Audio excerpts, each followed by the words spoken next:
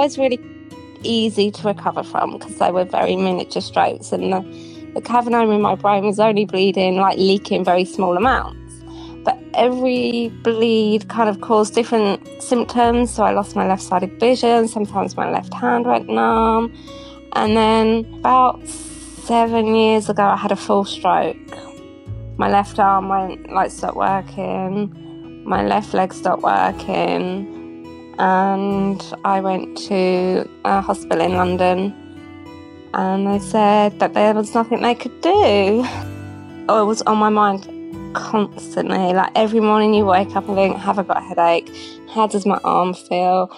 Am I seeing properly? And every little twinge you think, oh my God, is it going to happen again? Am I going to have to spend 8 weeks in hospital again? And you just build your life back up. You restart after every stroke. Never lose hope. As long as you've got hope, I always think you can hope for medical advancement. You can hope that your body will have that movement. Sometimes when you've had a stroke, your way is different and it's longer and it's like a further way around, but there is always a way. So never give up hope. There's always a way. Hello, this is Stroke Stories. I'm Mark Goodyear. Around 1 in 600 people in the UK suffer from a cavernoma, an abnormal cluster of blood vessels found in the brain that doesn't cause any symptoms. But around 1 in 400,000 have a cavernoma that does present symptoms. These can include leaking blood, which can dramatically increase the chance of a hemorrhagic stroke. Information on complex conditions that can cause strokes is often hard to find, especially if you don't really know what you're looking for, and many can remain undetected before they cause the problem. So we started Stroke Stories, the podcast, to seek out and to hear from stroke survivors. In this episode, we'll hear from Nikki Evans from Hemel Hempstead, who suffered a total of 6 strokes, starting when she was just 17. I was 14 years old when I was diagnosed with a genetic illness called cavernoma. And then I was 17 years old when I had my first stroke. So before stroke, I guess it was just school and normal and GCSEs and all that kind of thing, A-levels. I think I was doing my A-levels before my first stroke. So I was just like a typical 17-year-old. I'm a bit different to most people. Because it was genetic, my aunt suffered a stroke about 2 years before me. Now, at the time, they thought it was an aneurysm. And then a year later, after my aunt had a stroke, my mum had a bleed on the brain, which caused her epilepsy. And because my aunt and my mum had it, and I was suffering migraines at the time, the doctors just said, can we scan Nicola and see if she's got it as well, because then we'll have a definite genetic link. So they scanned me and I had a cavernoma in my brain as well, which is like a cluster of blood vessels, and they don't bleed as quickly as aneurysms, they bleed very slowly. So they don't cause like quick sudden strokes. It's like a really slow. I had 4 mini strokes and 2 big strokes.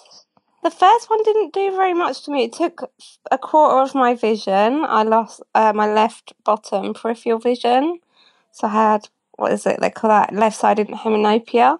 And that was when I was 17. I just remember I don't know if it's because I was diagnosed at a young age. I just kind of went, okay, it is what it is. I was a bit nervous of needing brain surgery at that stage, being so young. But I think because I'd seen my mum and my aunt go through it, I was like, okay. The first 4, it feels like so long ago, I barely remember, and they were always really easy to recover from because they were very miniature strokes, and the cavernoma in my brain was only bleeding, like leaking very small amounts.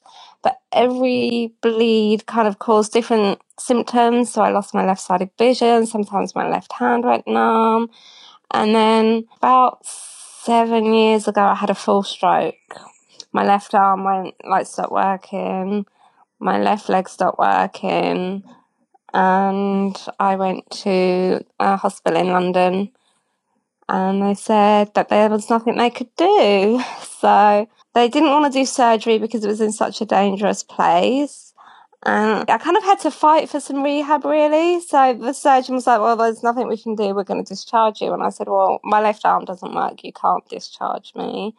So it was at that point they kind of said, okay, we'll look at rehab. So I had some rehab on my left arm and my left leg, and I spent 8 weeks in an inpatient unit, having all of that until my arm moved again. And then less than a year later, I had a sixth stroke.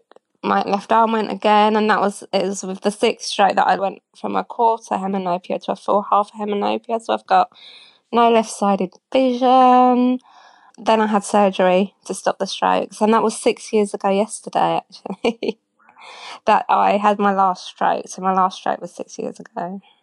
Because it was in such a dangerous place, they wanted to just leave it. And because I was recovering from the strokes quite quickly and I got back to my life and I still went travelling and I still worked and stuff like that until kind of the fifth and sixth stroke, they kind of stopped me. Nikki's strokes became so regular, she was worried they wouldn't stop. Oh, it was on my mind constantly. Like every morning you wake up and think, have I got a headache? How does my arm feel? Am I seeing properly? And every little twinge you think, oh my God, is it going to happen again? Am I going to have to spend 8 weeks in hospital again? And you just build your life back up. You restart after every stroke and then it stops again with every stroke. And you can't hold a job down like that either. So it made my decision to have surgery so much easier when they finally said they could do surgery, because I thought it'll put an end to always wondering if it's going to happen again. She found that she was able to get into the rhythm of recovery relatively easily after each stroke. I guess it's always rest, always listen to your body, and if you need to sleep, then sleep. Each one was different. I seemed to have a different thing going on in my life with each one, so it would always just be lots of rest. I think that's one of the main things after stroke, because you can get quite fatigued, so it's always just rest when you can, and then physio, just moving the left arm and leg as much as you can. And it was, I guess, after the fifth and sixth stroke, I more kind of got into the physio side of things, of trying to make my body work in a way that it wasn't working anymore. Nikki's strokes also affected her education. Well, I was doing my A-levels and then it all happened, so it just took me away from them. I couldn't focus on them. I was constantly in and out of hospital appointments. I used to see a surgeon, a genetic team. I used to see like the eye department because my vision had gone, so I just didn't have time to finish my A-levels, so I didn't finish them in the end. And then after college, I just got an office admin job and kind of took it from there, I guess, really. I'd worked full time, but then it was hard because I was having a lot of hospital appointments and sick days. So I think from 17 until about 24, I always worked full time. And then I went travelling, I went to Australia. I actually had a stroke while I was in Australia. And before I went, I'd got the blessing of my genetic team of all the neurologists and stuff like that. And then when I got to Australia, they had a very good neurological team, so I saw them and had like a little bit of time in hospital over there as well. I think that was like the fourth stroke was in Australia. So I didn't want it to stop my life, but I had to put plans into place for in case, obviously having good travel insurance and stuff like that. I started my own small business. I'm a nail technician, so I do like nails and manicures, pedicures and all that kind of thing. It really worked for me because I knew with the fatigue and the hospital appointments and stuff like that, that working for someone else was going to be a bit of a pain and quite difficult. So when I work for myself, I can manage my own hours and how much I work and when I can rest and things like that. During Nikki's recovery, she found a great deal of support at the charity Headway. I was, at the time, after my sixth stroke and surgery, I was very depressed and I never wanted to leave my house. And I only went out somewhere if I was with someone, and I used a white stick as well. So Headway came and they got me out and about and just helped me with getting back to work and stuff like that. So I think Headway were incredible. I've always been a very bright, positive person with a very bright outlook, and all of a sudden I was so low. I couldn't leave the house. I didn't want to exist anymore. I was never wanted to die, but I just didn't want to exist like that anymore. The only way I could explain it is everything felt grey. get up and it just felt like everything was grey all the time, and you felt even worse because you thought, I've survived all that just to be this unhappy. Didn't make sense, really. They came round to see me because I wouldn't really leave my flat. And then to help get me out and about and again, because I can't drive, they showed me all the bus routes. And actually there was a bus stop right outside my house, which I'd never used. And they used to get on the bus with me and show me where to get on and where to get off and where I went to go into town. And the more they did that stuff with me, the more brave I got about doing it. There was a Headway group called Habit. I just went every Wednesday, and they talk about brain injury and how stroke and injury affects the brain and how it affects your emotions. And they also done like practical things with us, like they helped me get a volunteer job, and just being around other people who've had these experiences really helped. A huge part of Nikki's life so far has been taken up by her condition and the strokes that it caused. Now, given the all clear after her surgery, she's beginning to enjoy life again. Still to come on Stroke Stories, Nikki talks about being surprised at the response from her friends.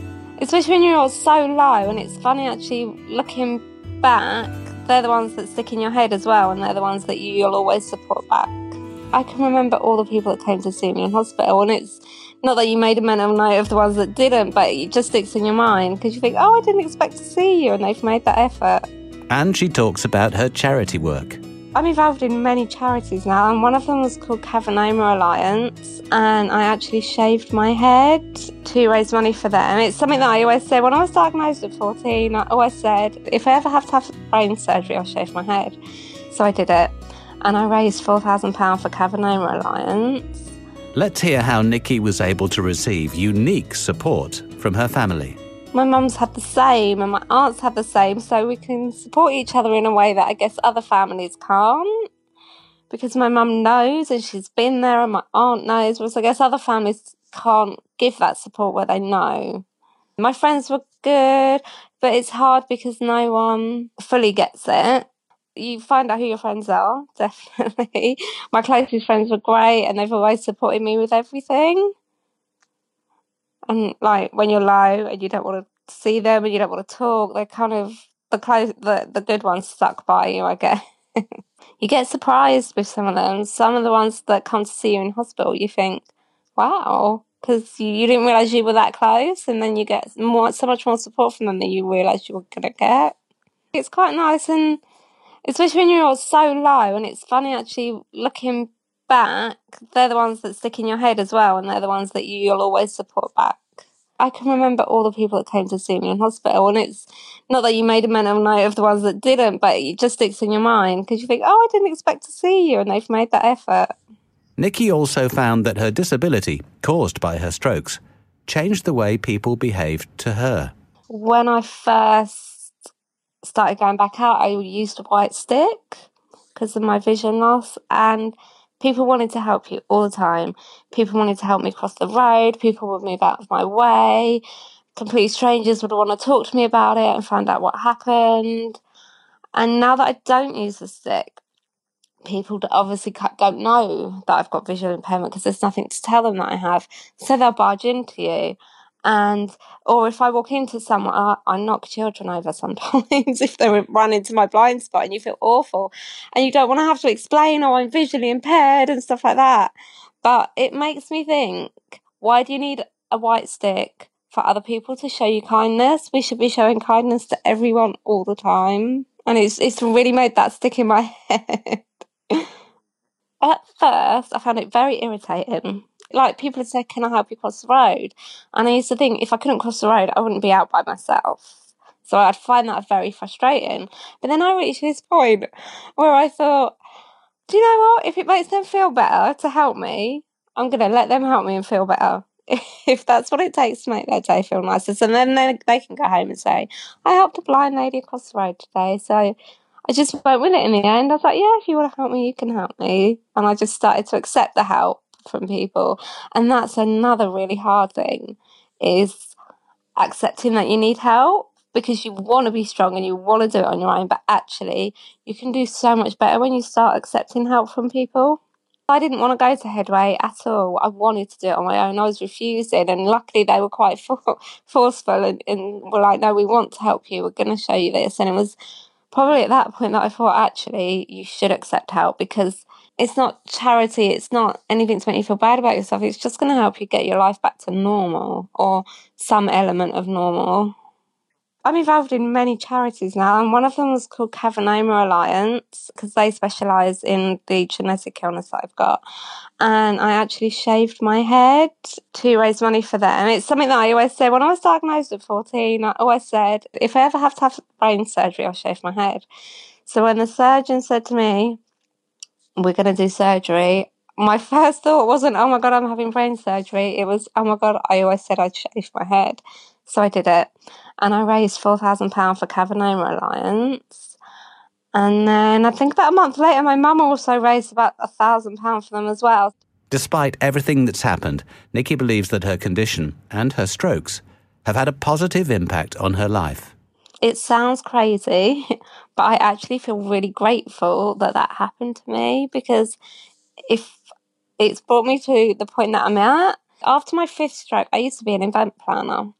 And after my 5th stroke, I was looking at other event planning jobs. And I had a job interview to work for a hotel. And it was the day before that job interview that I had my 6th stroke. And I always felt like it pushed me in a different direction. If I hadn't have had that stroke and I'd gone and got that job interview for another event planner job, I'd still be doing that job that I really didn't enjoy that much. But I had that 6th stroke, and it put me on a different path where now I do something that I love, and I work for myself and I help other people. So I'm actually quite grateful for my illness. I don't hold any resentment for it at all, because it's brought me to where I am now. At the time, you're angry, very angry. But looking back, you just go, thank God that they moved my life in this completely different direction. I've got this belief that we all end up in the state where we're meant to end up, but you just have to take a different journey. But maybe I wouldn't be where I am today. Maybe it would have taken me longer. Maybe it would have been harder. I wouldn't have the same outlook on life. It definitely makes you see life differently. So maybe I would still be, doing jobs that I hate and commuting in and out of London and doing all that stuff, even though I didn't want to do it. Like when I left school, I wanted to get into the beauty industry, but I didn't because of what was all going on then. And now I've come full circle and ended up in doing what I wanted to do anyway. She's also never been afraid to confront her stroke. I'm a bit of a chatterbox, and I'm very open about it. I've never hidden it, and I don't know if that's because I was diagnosed so young and I just grew up with it, or if I'm just an open person anyway, but I don't try to hide it. I don't get embarrassed by it.